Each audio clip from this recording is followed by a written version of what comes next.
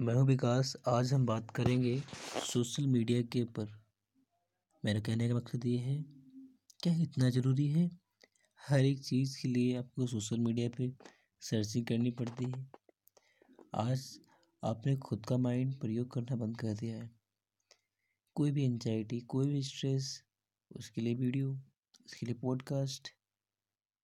मेरा कहने का मकसद ये है कि अगर आपको अपने जीवन में कुछ भी करना है तो खुद से ठहर कर सीखना पड़ेगा।